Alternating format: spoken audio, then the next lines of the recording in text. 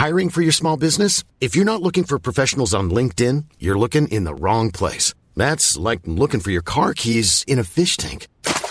LinkedIn helps you hire professionals you can't find anywhere else, even those who aren't actively searching for a new job but might be open to the perfect role. In a given month, over 70% of LinkedIn users don't even visit other leading job sites. So start looking in the right place. With LinkedIn, you can hire professionals like a professional. Post your free job on linkedin.com/people today.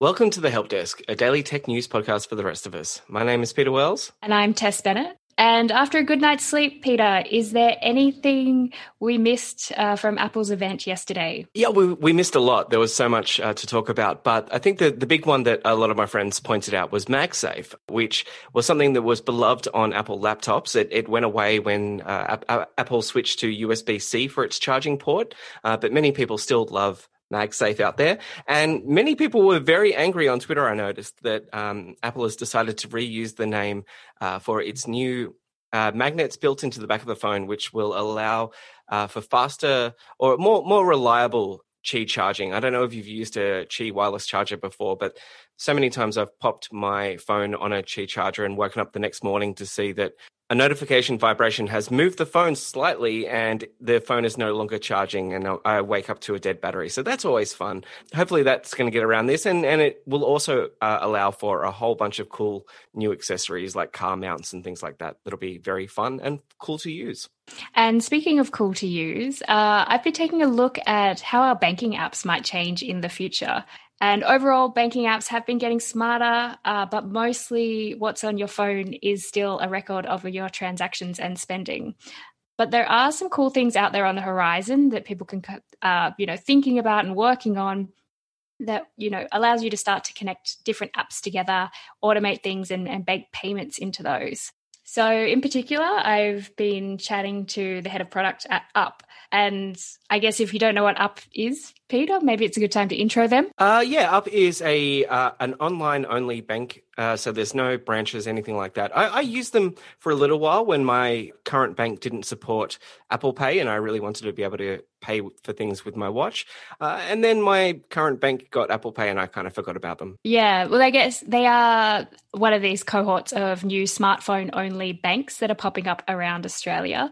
And they're giving us, I guess, an insight into how banking might look differently, or again, what the big banks might come along and copy when they get around to it. Apple Pay is a great example there. But one particular example is that they're working on an API that will enable payments and transfers on behalf of users. I think the best way to understand this concept is the examples that come from it. You could connect your fitness tracking app to your bank account, and that might recognize when you ride your bike to work instead of taking the tram, and that unused tram fare will automatically be transferred into your savings account. Another particularly fun example that I like is, a mashup of investing and spending where, say you go and buy a burger from McDonald's, the app might round up your spending and invest a small amount into a fractional share in Macca's. So I don't know, Peter, where would you be heavily invested if that was a feature on your app? I wish I'd kind of invested in SodaStream at the start of the lockdown, because everyone I know went out and bought one of those. Yeah, I'd be a little bit scared of some of the investments my bank would decide to make for me. But it's such a great idea. I'm just in the middle of doing my taxes now, and oh my God, I wish I'd had something that was automated. Yeah, and I should add, these are still, I guess, quite a long way off, but it's just exciting that there's potential for we can start using the word fun for financial services, which is not something we're used to. And moving on, Spotify has announced a new way for podcasters to blend real, honest-to-goodness music with podcasts. Up until now, there really has been a separation of church and state between music that you listen to and music that we're allowed to use on podcasts. That's not really changing here with this announcement. What Spotify have said is that you can use their tool Anchor, which is a way to make podcasts, that I believe Spotify bought last year sometime. It was definitely in the before times, but they built this little software. They bought this little software, that allows anyone to make a podcast. And what they're doing here is allowing you to create your own podcast with real music. Again, it will only live inside Spotify's walled garden and only be available to people who are Spotify premium subscribers. So if you're on the free tier, you won't be able to listen to my amazing mashup podcasts that I make. But I don't know, Tess, if you've been wanting to make a love song dedications podcast or just, talk someone through the greatest hits of Frank Zappa, now is your chance. Yeah, thank you for explaining that. I initially read the news story and the spoken word format sort of threw me and I didn't understand what that would actually mean. I can actually think of a certain Hottest 100 stats man who would find this very useful and get a lot of joy out of narrating or, oh my God. Yes. adding context to the Hottest 100 countdown as it happens or the day or two after. The other interesting thing this made me think of is Song Exploder. It's a podcast, and the creator that goes into how songs are made to minute detail. And recently the creator there tweeted that they might have to take down some of their episodes just because of the prohibitive costs of licensing music. So it's a interesting conundrum. This is something I've wanted for ages because way back when podcasting started, there were all these websites of like PodSafe Music, and you know what? There were some good tracks out there, but I really wanted to be able to use New Order in a tech podcast, for instance. That has never been something I've had the chance to do, and this is another little step. I actually wrote about this years ago. Back in 2013, I kind of wanted Apple to do something similar to this because back then Apple were the only company that had both podcasting and a music service. Obviously that's changed now. And Tess, I think that Spotify in some ways with this and as well as their My Daily Drive playlist, they're really kind of out-innovating Apple in the podcast space. Yeah, I mean, Spotify is a pure play audio company. Apple's got a few other things on the go. The benefit there is Spotify puts 100% of its attention into this one service and feature. So I think that's always going to be an advantage for the smaller player when it comes to new ideas and innovation. All right, and now to Dropbox, which is helping us clarify what remote work will look like in the future. So they announced yesterday that they are now a virtual first company. So essentially that means remote work is going to be the primary experience for its workers and leadership teams. And the policy is basically a set of rules that clears up a lot of the ambiguity around the hybrid office setup. What they've done is introduced non-linear work days. So that means not exactly 9 to 5, but you have to be online, I guess, for these core collaboration hours between 9 and 1. And outside of that, employees can run their own schedule. The other big change is offices will be turned into hubs, which are for meeting up, but not for daily work. So, Peter, will you ever be going back into an office?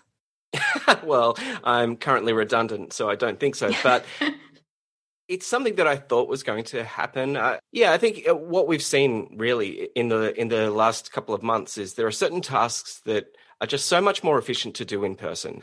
Whether they be meetings. Some meetings are quite fine over Zoom. Other meetings really do need a bunch of back and forth and the butcher's paper and all that kind of stuff.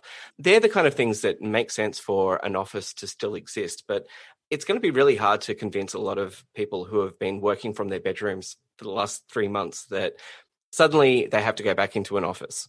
Yeah, I would love to go back into an office, I guess, at some point. For me, I think it really disadvantages people who are at the beginning of their careers, because if you think about it, what would initially be you'd look over the desk and ask a question, clear something up straight away.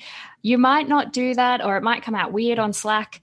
You might spend a few hours doing completely the wrong thing. So I think there's a lot of that guidance that's missing when you're working remotely, and that feedback. So I think it has a disproportionate impact on people who are just beginning their careers. How do they find mentors? How do they find more friends? How do they sort of work their way up? Yeah, that's something I would love to see how this plays out for Dropbox. I'm glad companies are embracing this so we can get a decent set of data to look back on. I don't think we've properly embraced remote work at the moment. I don't think if you've got kids at home, your schools are shut and you're doing childcare, that doesn't count really as a pure form of remote working. It'll be interesting to see how it plays out for Dropbox and how humans actually behave. Yeah, there's a lot of trust in there, both on the employee and the employer side, I think, that has to be worked out. So yeah, good on smaller companies like Dropbox for showing us the way. Now, Microsoft is not one of the companies that is often touted about when we talk about AI. You know, your Alexas and your Google Assistants are often the ones that people think of because they're the consumer products that people know and see on a daily basis. But Microsoft has been really kicking goals with their AI implementation. It just all happens on the server side, so you don't really see it, and then it gets rolled into the services that they show. And they've just announced that their image captioning service is actually outperforming humans doing the same task. And I think this is really fascinating. First of all, if you look at some of the great new AI that is built into Office 365, they're clearly doing some cool stuff. They know what they're doing. And what makes this such a great announcement for me is just the accessibility that it opens up. I think that, of course, the big idea would be search, improving search. If anyone's used Google Photos, for instance, and you search via Bondi Beach and suddenly all of the photos of Bondi Beach pop up, that's one thing. Another really cool feature would be the accessibility. So, Tess, when was the last time that you posted something to Twitter or to Facebook and used their accessibility feature to caption exactly what the photo you were posting looked like and what was in that photo? Because I know I've never done it.